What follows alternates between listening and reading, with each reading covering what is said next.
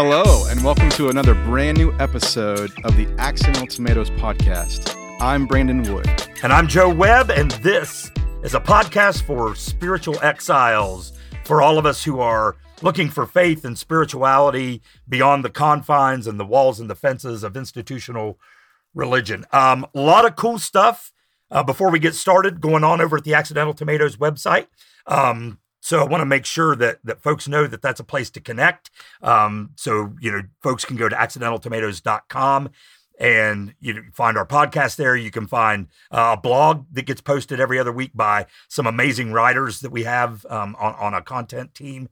And that's a place to connect too if you want to find us on social media to continue the conversations and to connect to our Patreon channel for financial support. Just kind of before we get started, I wanted to kind of plug the website because we're going to be starting to do more and more stuff over there, and kind of wanted to let folks know what's going on at accidentaltomatoes.com. Brandon, great episode coming up here. It's a good one. You want to tell the folks about our guest today?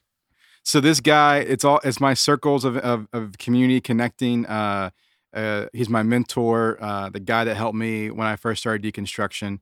I call him my Mr. Miyagi because I love Karate Kid, but this is Reverend Jim Norton, who spent his life, obviously in the Methodist Church and is retired, but still doing great work.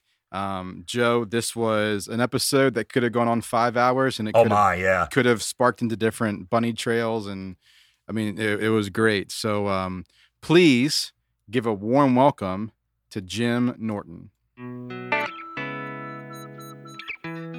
So I've come to the opinion, along with others, this is not original with me, that science has to be the new religion. If we don't pay attention to science, then we're out of the ballpark. Well, welcome back to another episode of the Accidental Tomatoes podcast. Joe, I'm excited. I feel like all my worlds are combining right now. Someone who's very, very special and dear to me. The pandemic is kind of, in some regards, changed the relationship, and I can't wait for the pandemic is over because I miss my weekly Bob Evans breakfast with our guest.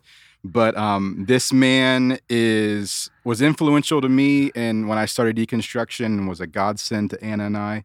So please welcome none other than Reverend Jim Norton. Yeah.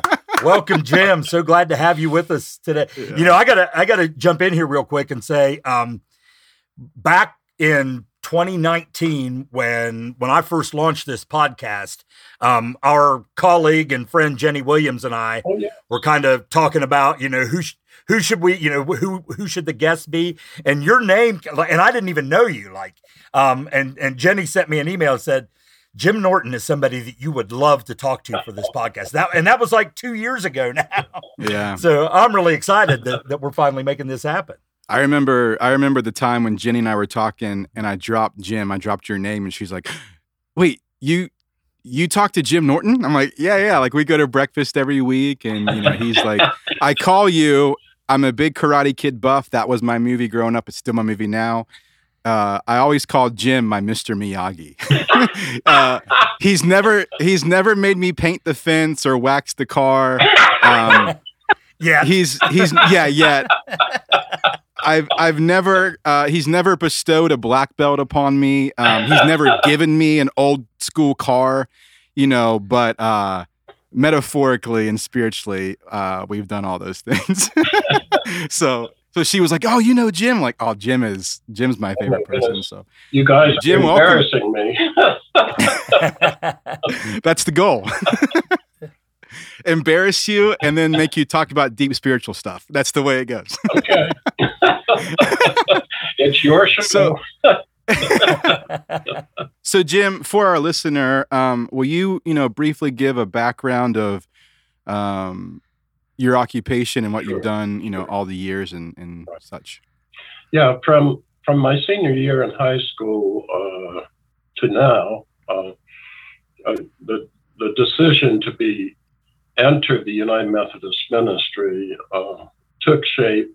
It was augmented by the presence of two wonderful campus pastors at West Liberty State University, close to home. And that led to entering seminary. And after that, after having received the stamp of approval, ordained, served 8 United Methodist congregations in West Virginia, did a chaplaincy at Murdoch Center, which is an institutional residency, institutional setting for mentally challenged individuals, and also another chaplaincy internship while at Duke, and have done some postgraduate work, and retired at the end of June in 2004 after 46 years of serving mostly congregations. Wow. I didn't realize you did 8 congregations. That's awesome. What have you been up to since your retirement? Because I know you've still been pretty active with social justice and organizations. Right. I'm presently involved in the Communities of Shalom Prevention Solutions, which is very active in 4 areas of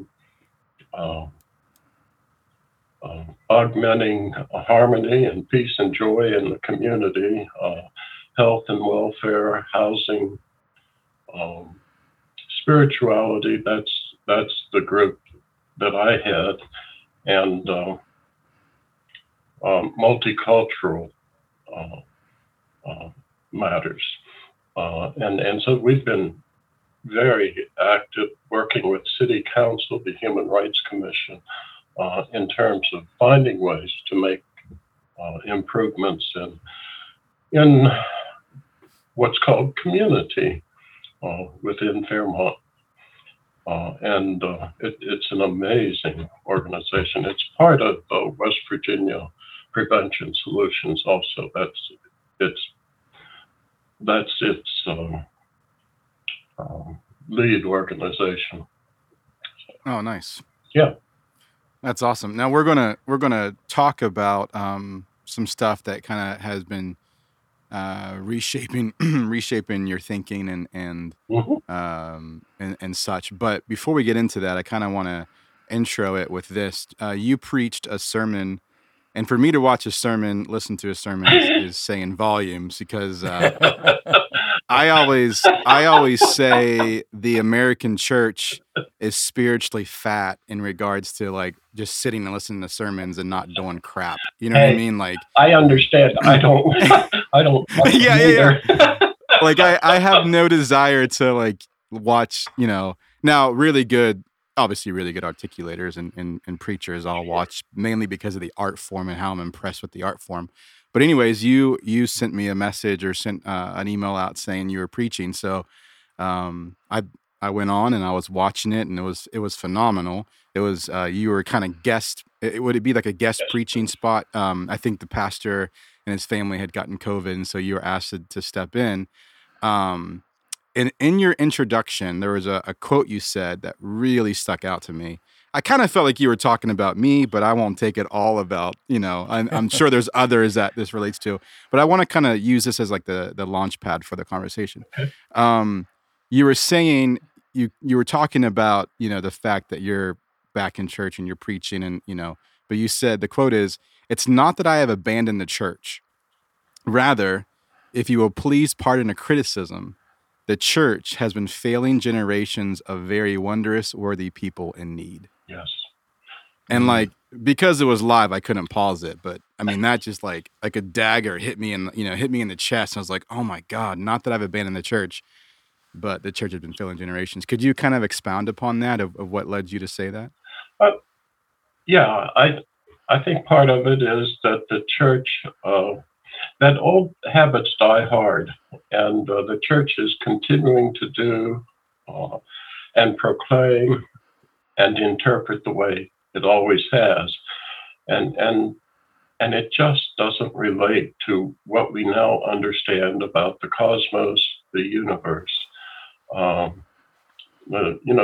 Bible was written at a time when those who wrote it imagined that the sun rose in the east and set in the west, and then had to rush back underneath the flat earth in order to get in position to rise again.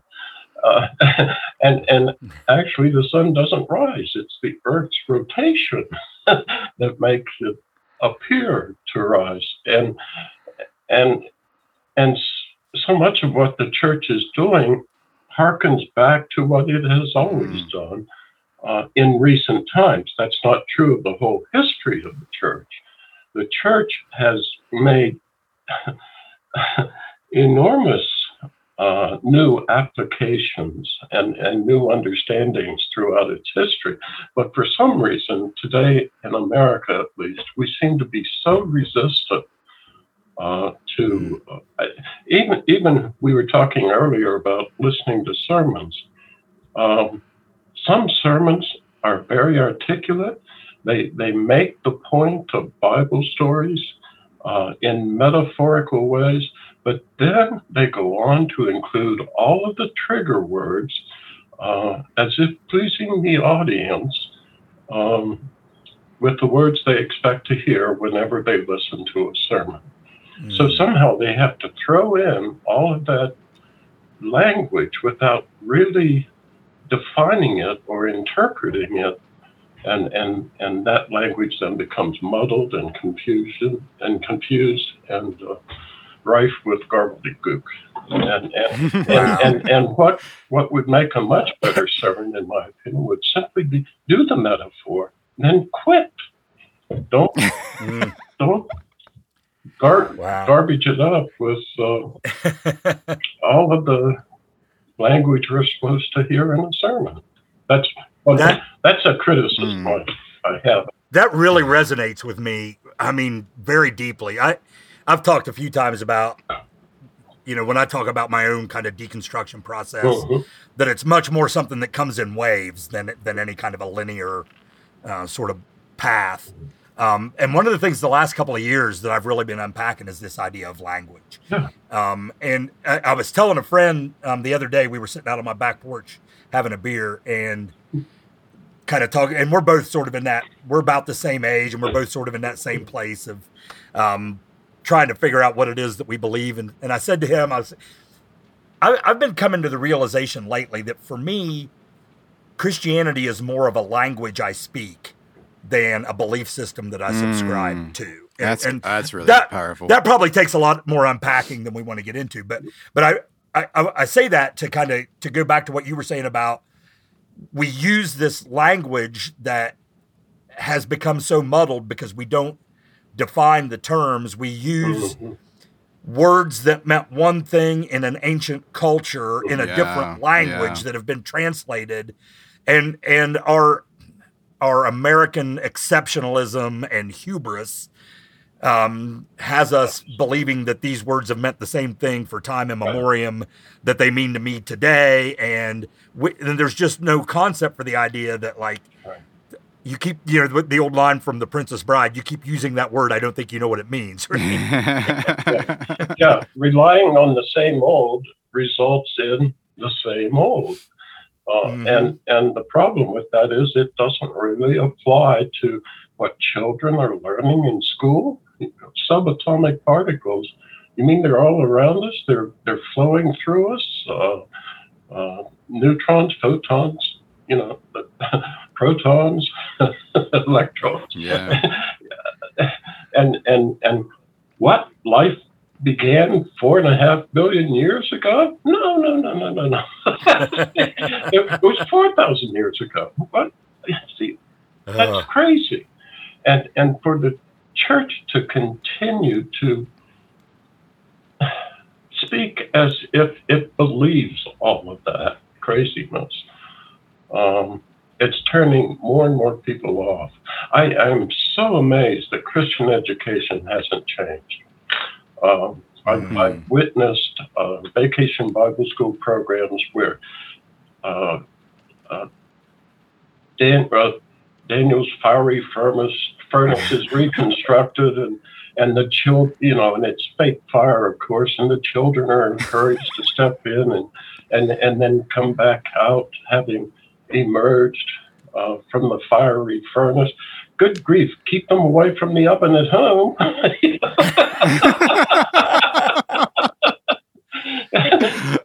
People, that did not happen. You cannot step into a 5,000-degree burning furnace and expect to come out alive. That's crazy. It's that kind of stuff that just turns thinking people off. Yeah. And why is it that the expectation is that when we enter the doors of the church, we have to leave our brains outside? Yeah. That's a great question. Yeah. So that's been my frustration throughout 46 years. In seminary, I learned about biblical criticism and the history of how we got the Bible, and I can remember looking forward to sharing that kind of information. But boy, yeah, be prepared to run into all kinds of resistance and hostility when you start to do that. And so the whole 46 years was a matter of still trying to figure out ways to put that kind of information in without damaging your own sense of authenticity, and yet focus on those matters that people can agree to, such as care for the poor and the social kinds of issues. Those things would fly.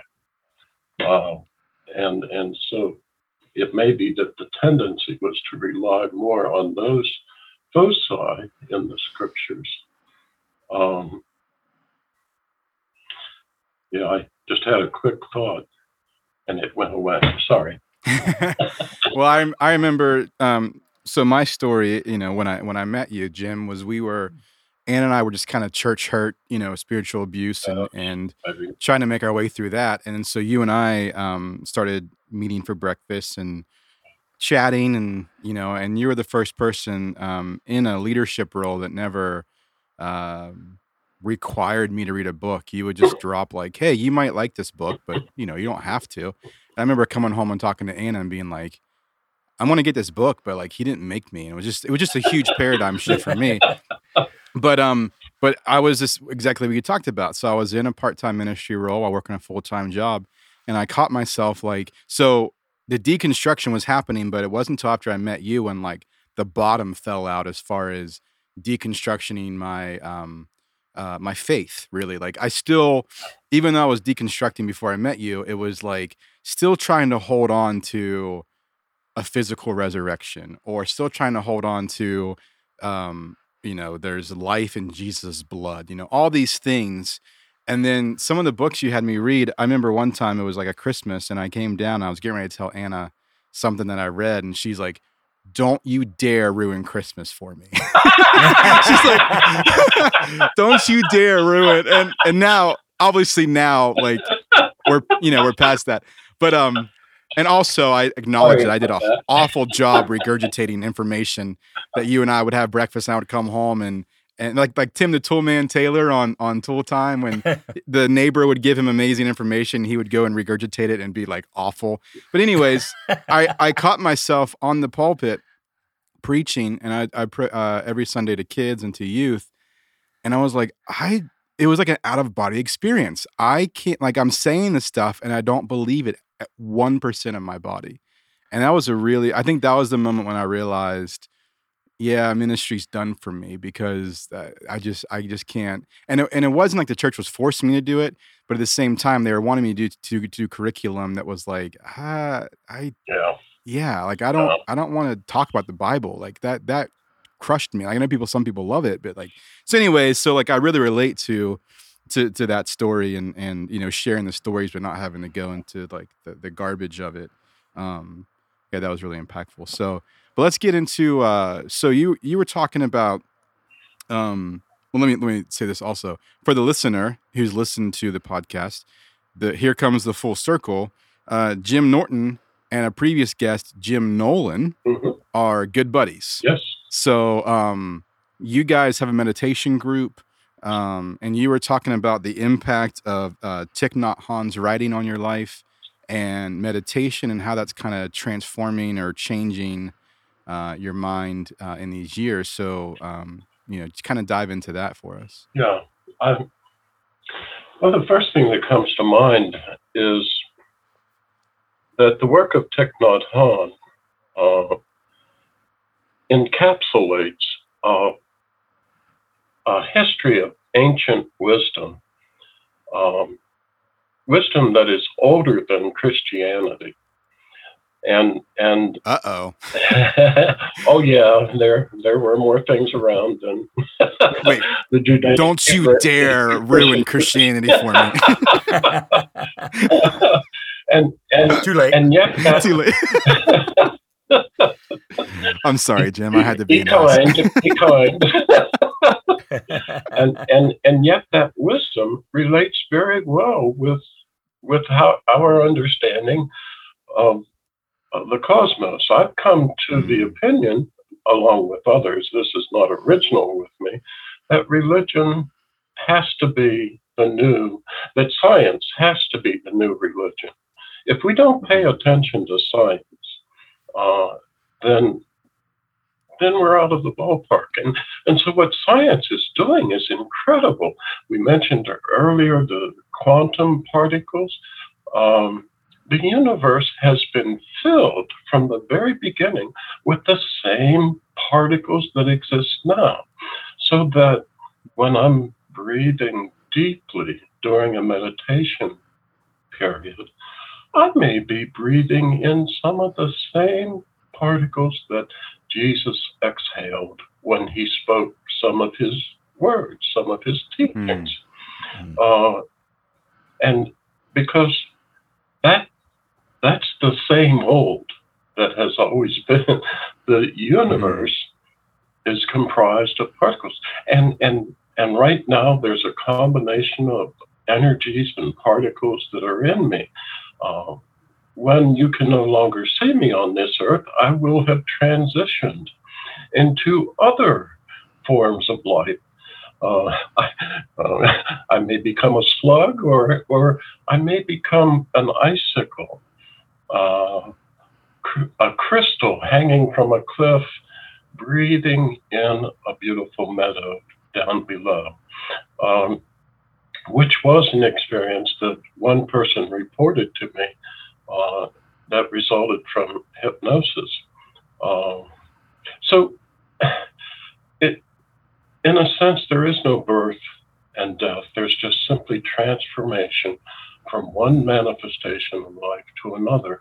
And being aware of that puts us in closer touch, from my point of view, to the cosmos, to the wholeness of life. And meditating helps me to be aware of my oneness with all that is, so that when I look at another person, even through the miracle of Zoom, God help us, I am in that other person. There are particles passing between us, and I'm as much a part of that person as I am of myself. So if I do good for that person, I am doing good for myself. So Thich Nhat Hanh would say there is no such thing as genuine altruism, that old argument in philosophy classes, because we're all so utterly connected that what affects one affects all. The ripple effects reach out into the entire universe. And I think the church would be further ahead, and maybe this is the only way for the church to survive. I have a provision to that. Is by moving more in the direction of mysticism, or allowing a sense of mystery to take place, so that we're never sure of anything. The thing that turns off, as Brandon was alluding to earlier, was this certainty that everything is a certain way. God help us. That's absurd. No one can know that. And to presume to know that means that you are taking the place of God. I mean, what difference is there between you and God? You know it all. You're omnipotent. You're all-knowing. There's a technical term for that, but I don't remember it. Now, the proviso, the thing that I find distressing is there's a resurgence of a character of American life that would argue against everything I've just said. That rugged individualism, which sees one another as a separate self who can do whatever he wants and make his way in the world and become master of the universe. And that represents at least a third of our country. And people are flocking to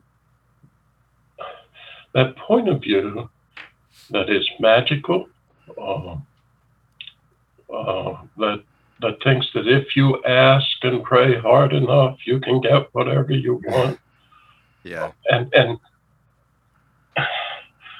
one time I was in the emergency room. A friend had a terrible car accident and was not going to make it, and the doctor was pretty convincing about that. But there was another pastor there from that perspective, and he kept saying, "Oh, if we pray hard enough, she'll come through this, et cetera, et cetera, et cetera." And I kept trying to urge the family to listen to what the doctor was saying, and of course she died. And you see the confusion inherent in that kind of approach. Thich Nhat Hanh insists that all of the resources we need are already in us. They were born in us 4.5 billion years ago. And they're still around, still evolving, still transforming. And the history of humankind coming up from apes, sorry about that, to rough humanoid forms, and then roughly around 200,000 years ago, humans that look more like us.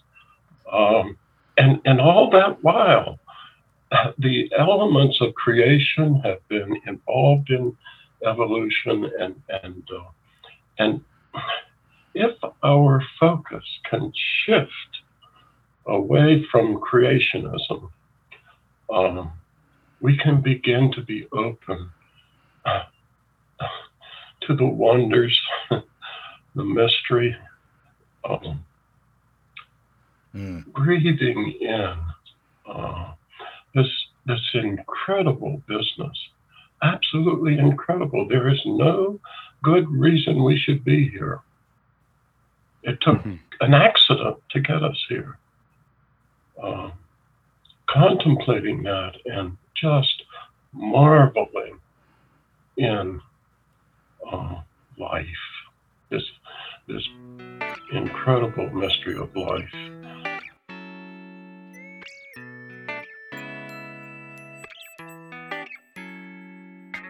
Hey, a little break in the interview.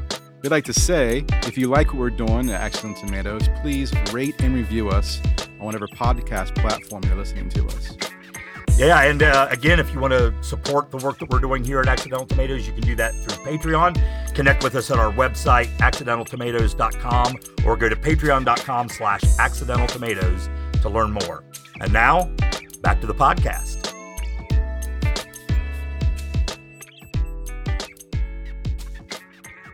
Wow. I love There are so many. I know. Yeah. My ADD brain is about to explode because I've got 62 questions I want to. One of the things you mentioned that I kind of want to go back and unpack a little bit, because I think it's really important, is you said something along the lines of science becoming the next religion, and I really resonate with that, and I think so. I'm going to try to see how succinctly I can sort of tell this story. One of the sort of epiphanies that I've had in my own kind of faith development, whatever, spiritual development, has been this idea, and it's not my idea. I think it comes more from Teilhard de Chardin, that this idea that right. love is the fabric of the universe, right? So, and I've kind of, back in my preaching days, would sort of try to explore that theme that, like, if we believe that God is love, and that God is the creator, which even that has a lot of like problematic language to it, but just to sort of simplify it, if we can believe those two things on whatever level we believe them, the logical conclusion to that is that love is the creative force of the cosmos. Okay. And I think what we're beginning to see the very leading edge of in like quantum mechanics is something that's leading us that way, yes. right? And I think you touched on that, right? Yes. That all of this, subatomic yes. matter and energy that exists Right. is the product of love that is not just an emotional exchange, right? But is the essence of being, right? And so when when Richard Rohr talks recently a lot about the idea, and Brandon and I've talked about this on the podcast before, this whole idea of quantum entanglement, right? Where particles that are separated by great distance can react to one another. Yes. What happens when we begin to see love as part of that equation? Right. And the connectedness, and it goes so far beyond that sort of fundamentalist, biblical, literalist sort of interpretation of things.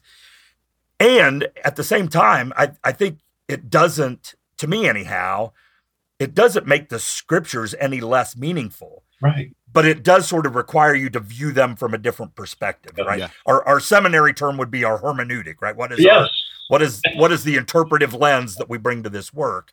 Right. And I think that's important, though, if we can say, I'm going to bring this interpretive lens that accepts what science is telling us, and also accepts this notion that we are here because love exists. Right.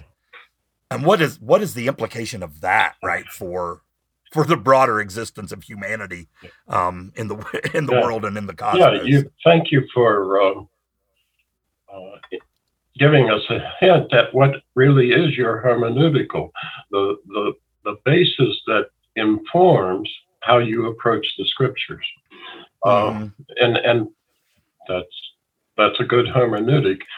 Thich Nhat Hanh would provide some correction to that, because all of life is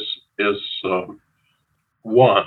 That means the stuff we don't like, the accidents, the deaths, the hurt, the pain, and that's in the picture as well. And sometimes it's difficult with a hermeneutic of love to try to include that in the oneness of life. And I think Thich Nhat Hanh would say, presuming to be an authority,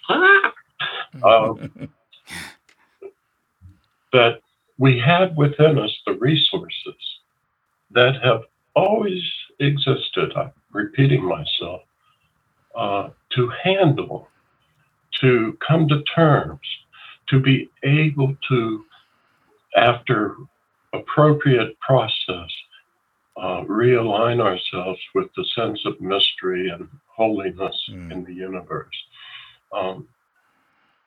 Sometimes, well, I think I I don't know if I said this in that sermon or not, Brandon.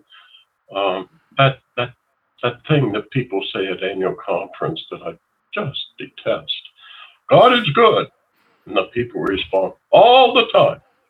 And the leader says, all the time? God is good. Well, come on. It's ridiculous. Life is not always good, but it's a part of the whole picture. And it has never been always good. You imagine two simple single cells of separate species managing to mate and produce a complex cell that could grow and become larger and add more cells. And finally, here we are. What kinds of struggle, what kinds of threats did that simple intermarriage have to face in order for us to get it? The struggle. I'm not disagreeing, but I'm just adding a caution, I think, about how sometimes love gets interpreted as meaning that everything always has to be good. Yeah. No, That's a good point. it isn't good.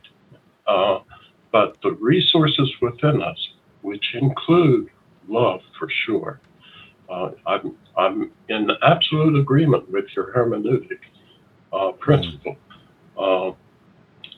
But somehow we have to be clear that it's both and, not either or. Yeah.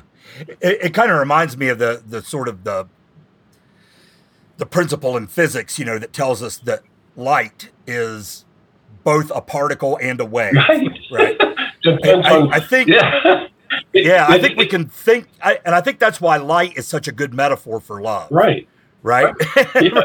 Yeah, that's a nice example. Yeah. It depends on whether you're looking at it or not. Right. And I can't remember where I first heard this. It was in some online sermon that I listened to years ago. Yeah. I think it was Donald Miller that wrote Blue Like Jazz. Yes. In a talk that I heard him give, said, it was sort of this reminder, like you can't really see light. You can only know that light exists by how it's reflected off of objects. And I think there's something in that about how love is, right? Yes. You don't know what the source, you can't pinpoint physically the source of love, but love exists by how it reflects off of, other things. Yeah, exactly. Yeah. Man. This is one of those good, deep, like bottle of bourbon campfire conversations that we like to invite our listeners into. Yeah, I feel like I need to push pause and just sit for a few minutes and what else. Hey, you're in charge. I know. That's right. This is how every Bob Evans breakfast would happen. I'd be like, hold on, wait, what'd you say? I need to sit in that for a bit, and I would come home and just stare at a wall and be like, I've always been nasty that way. Oh man, I'm always delighted when I find another clergy person that thinks that way. Like, okay, I'm not out on this island all by myself. There are some of us who are, and I think that's how the world works, right? That's how ideas promulgate in the world. Like it starts, in smaller circles and it expands, and that's why I think these conversations are so important, right? Agreed. Because they only get traction in the world when you have them in sort of more and more public spaces. So, Jim Nolan was helpful. We mentioned him earlier. He has, as a matter of fact, he has a wonderful diagram that he designed. And if you ever have him back, you should make him bring it with him. I think we had it. I think I know where you're going with this. Yeah. So there temple, are these various philosophies and religion, and a lot of times we get into one of those pockets. And we think we've arrived and there's no need to go any further. So we don't really move toward greater depth or toward the center. and perhaps it's because we're not comfortable with ambiguity.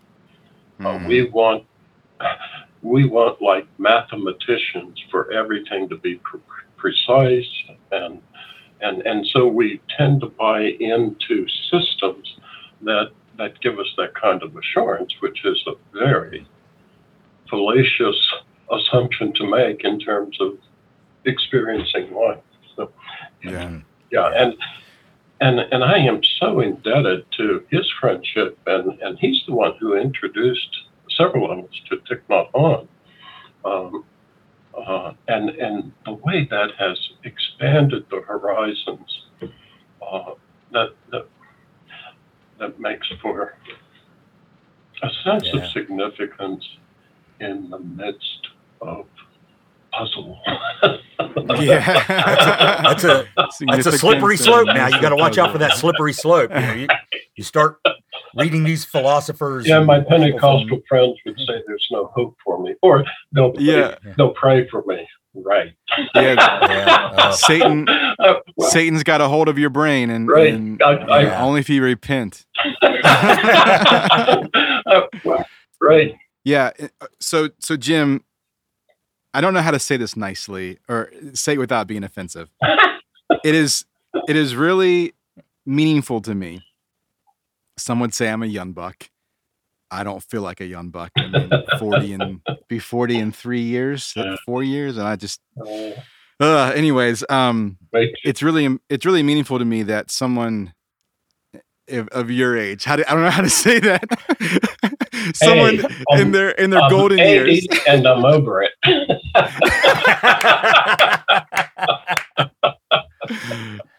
Well, it's really meaningful to me that that you're still growing, that you still want to grow.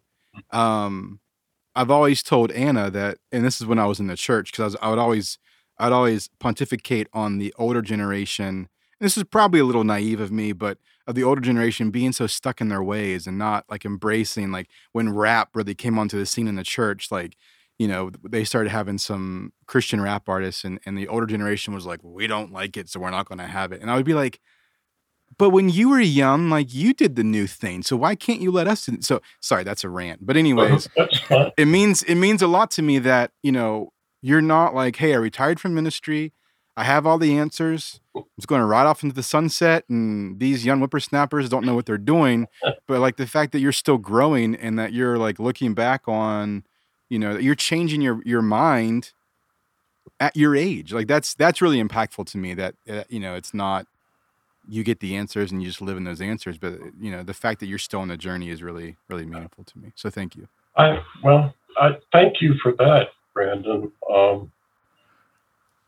I think that's easier for me because life has been a continual process of changing. I'm not the rat I was when I was a kid. and again, Thich Nhat Hanh says, that's the nature of life. We are constantly, the person I was 10 years ago, those brain cells have gone and new brain cells have formed. And that's the only constant in life, change.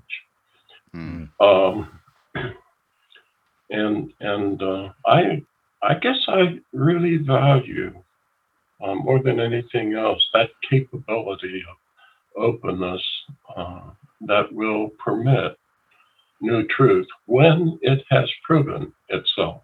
That doesn't mean I'm uncritical, not at all. But when it makes sense, then I'm going to follow it.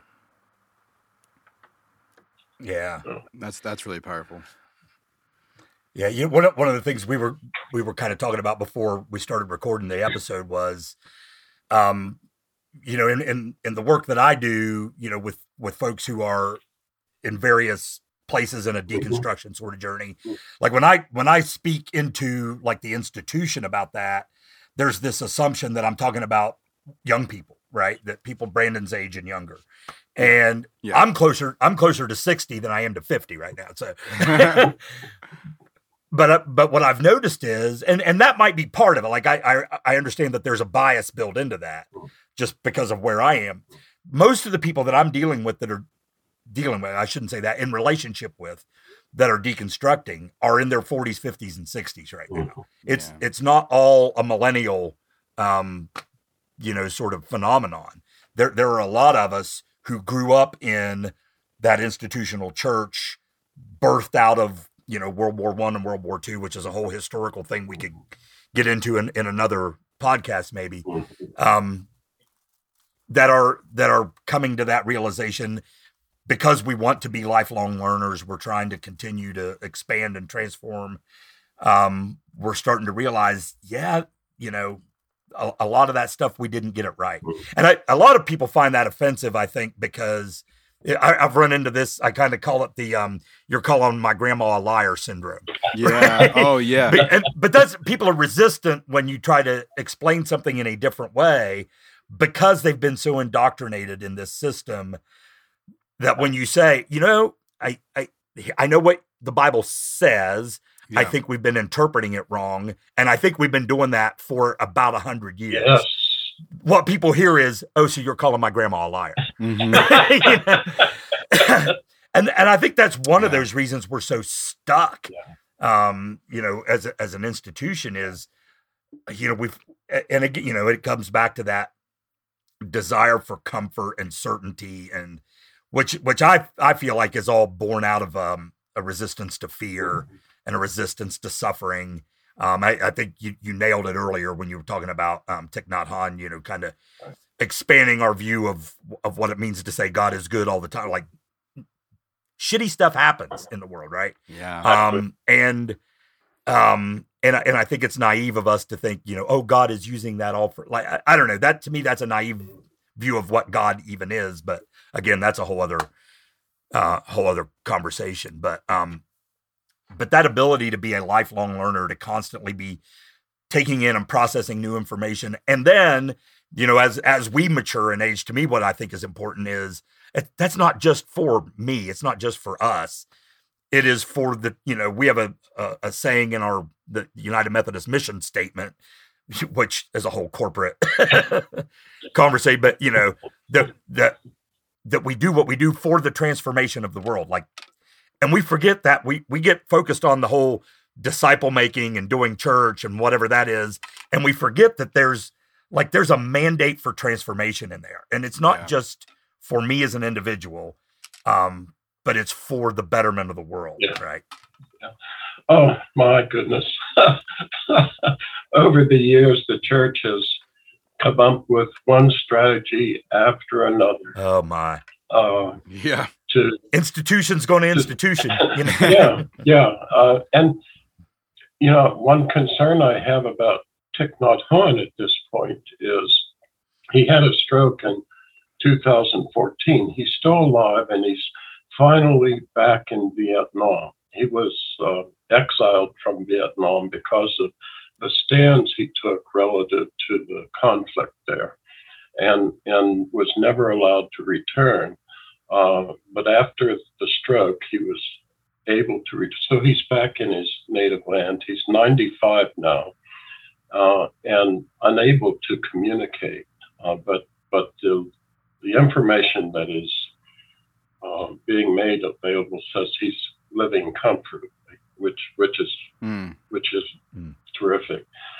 My concern is that what will happen will be the same thing that happens with all great teachers. An institution will be built around it. Yeah. And right now I've discovered that all of his works, the copyright of all of his works are held by a corporation. So that process of institutionalizing and building walls around a great teacher probably will continue. Yeah. It's the human tendency to domesticate truth. Oh, I love that phrase. Yeah. I can't remember who, there's somebody I should credit this quote to. And I can't think of who it is right off the top of my head, but it's this notion that all movements eventually become institutions, and all institutions eventually cave in on themselves, right? It's just the natural cycle. And I think that's, one of the things, we talk a lot about where we are, with sort of the church today. And I think the reason a lot of people are very nervous is because I think that's where at least the American brand of Protestant Christianity, if not more broadly, but at least that is at that point where the movement, what began as a very, healthy, productive, needed movement became institutionalized, and now the institution is beginning to crumble. Right. Yeah. And people don't know what to do with that, right? And again, the fear and the control narratives begin to kick in, and the old saying, "A dying mule kicks the hardest." Like I think that's a lot of what we're seeing, and a lot of the blowback that we get to the stuff that we're talking about here. Is the dying breaths of an old institution that needs to be reborn. All of which leads to an overwhelming sense of confusion and chaos. Mm-hmm. Yeah. And discomfort. Yeah. Rob Bell has the best quote that I love. He's like, if Jesus came back today, he would be appalled that they made a religion after his name. Yes. Yeah. Precisely. Yeah. Well, we're getting close to the end. This could go on for hours and spawn off to multiverses of episodes. See how I slid in the multiverse? MCU. Nice. Jim, before we end, is there anything else you would like to say that we might have missed or that you want to share? No, I don't think so. I might mention that the book you're referring to, Transformation Through Meditation, did run into some problems, either with the publishing robots that picked up on some words or something, or because a complaint was filed. I don't care, but it went under critical review and is still for a period of time. It was no longer available. They took it out. However, they do have it up still. If enough people indicate a desire to get it, they can run a print of it. But in negotiating with the publisher, in the aftermath of all of that, I've decided to revise the book, changing the title, which was one of the complaints. Evidently, it was not seen as a book about meditation. And I think that's a correct critique. It was more about personal reflections resulting from meditation. So that's okay. So we did. Yeah, go ahead. Sorry. I'm in the process of revising it, changing the title, changing the table of contents, adding some new material. Okay. And so I'm glad they raised the objection, because it gives me a chance to correct some of the grammar. That's good, yeah. and some of the crazy sentence structure. When you're writing, your mind sees it very clearly, but sometimes it doesn't come out on the page that way. So having a chance to revise those portions has been a blessing. So it will come out under a new title, but with a lot of changes and additions. I might explain that.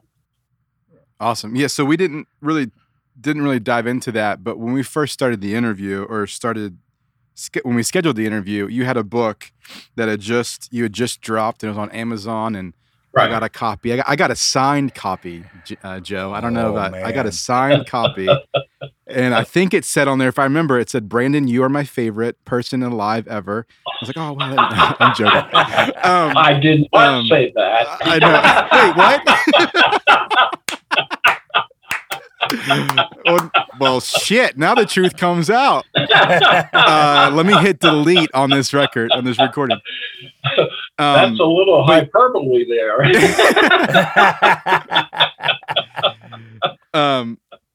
But great book. But then you ran. So then when we were going to record, you went through Amazon saying, or like you just said, so they pulled it down.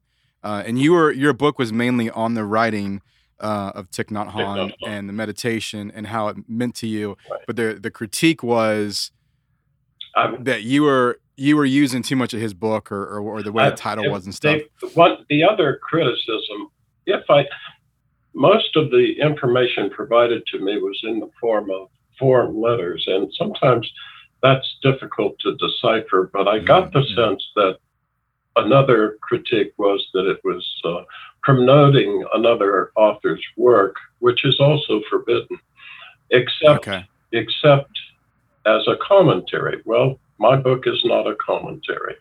So I wasn't about to try to make it into that. So right now I'm just revising it and hope that the overview committee lets it go. So we'll see. Great. Well, then keep us posted, because when it's available again, then we'll definitely promote that, because it's a great book. It's a short read. It's thank you. But it was really good. I really enjoyed it. So thank you.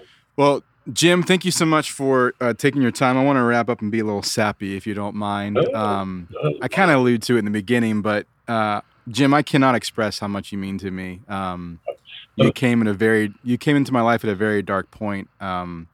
I wasn't really sure what direction to even go in, and you allowed me to bounce crazy ideas off of, showed me there was other avenues to explore spirituality and the divine rather than like the small cubicle of Christianity that I was from.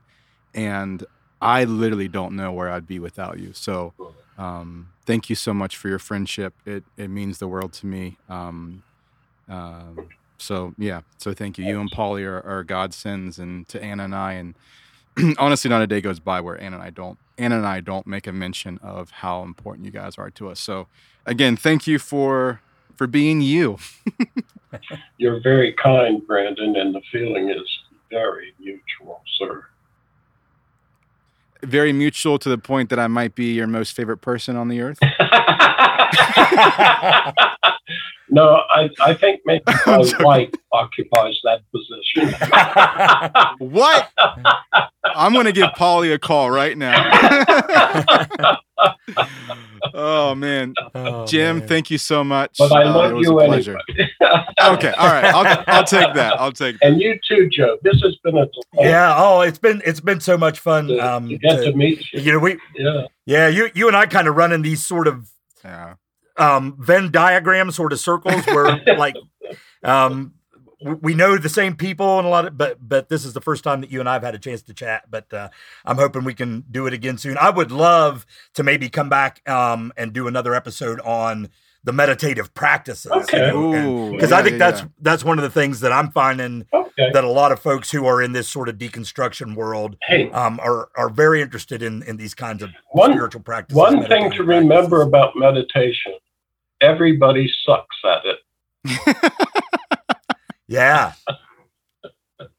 And yet we still can gain something. That's right. Of meaning. That's right. It. So yeah, that'd be great. I love that. There is no perfect way to do it. Yeah. I think that's an important thing for people to know. Well, thanks so much, Jim. Hey, really, it's been fun. Really appreciate the time. It's been great. Thank you for the privilege. See, I'm telling you, man. Jim Norton is amazing. And now the listener and even Joe, even you. I'd never met Jim before. I knew him by reputation, and we have a lot of mutual friends. And you've been talking about him, since I've known you, I think. Yeah. So man, what a wealth of wisdom that's what I kept thinking about as we were talking with Jim. Just the wealth of wisdom that he has to share is phenomenal. And kind of like we said earlier, that was a conversation that could have gone on for a long, long time. Very true. And I'm excited to schedule the next episode with him about more into the meditation side of things that he's experienced. Yeah. I think that would be great. It was a pleasure to have Jim here on Accidental Tomatoes. And as always, just a quick reminder, you can find us on the web at accidentaltomatoes.com. Find us on social media. Just do a search for Accidental Tomatoes. We pop up in Facebook, Instagram, Twitter. We're in all the places. We're not on TikTok yet. I'm kind of counting on you, Brandon, to make the TikTok thing happen. I don't know if TikTok is an Accidental Tomatoes venue or not, but it could be. It could be. Maybe the listener you can get a hold of us if we need a TikTok page. Yeah. But we're always anxious to continue the conversation. So find us on the web, find us on social media, reach out. If you have ideas for guests that you'd like to hear or topics you'd like for us to cover, again, hit us up on the website, social media, or you can email us at accidentaltomatoes@gmail.com. So until next time, keep on growing outside the fences and join us again for another episode of the Accidental Tomatoes Podcast.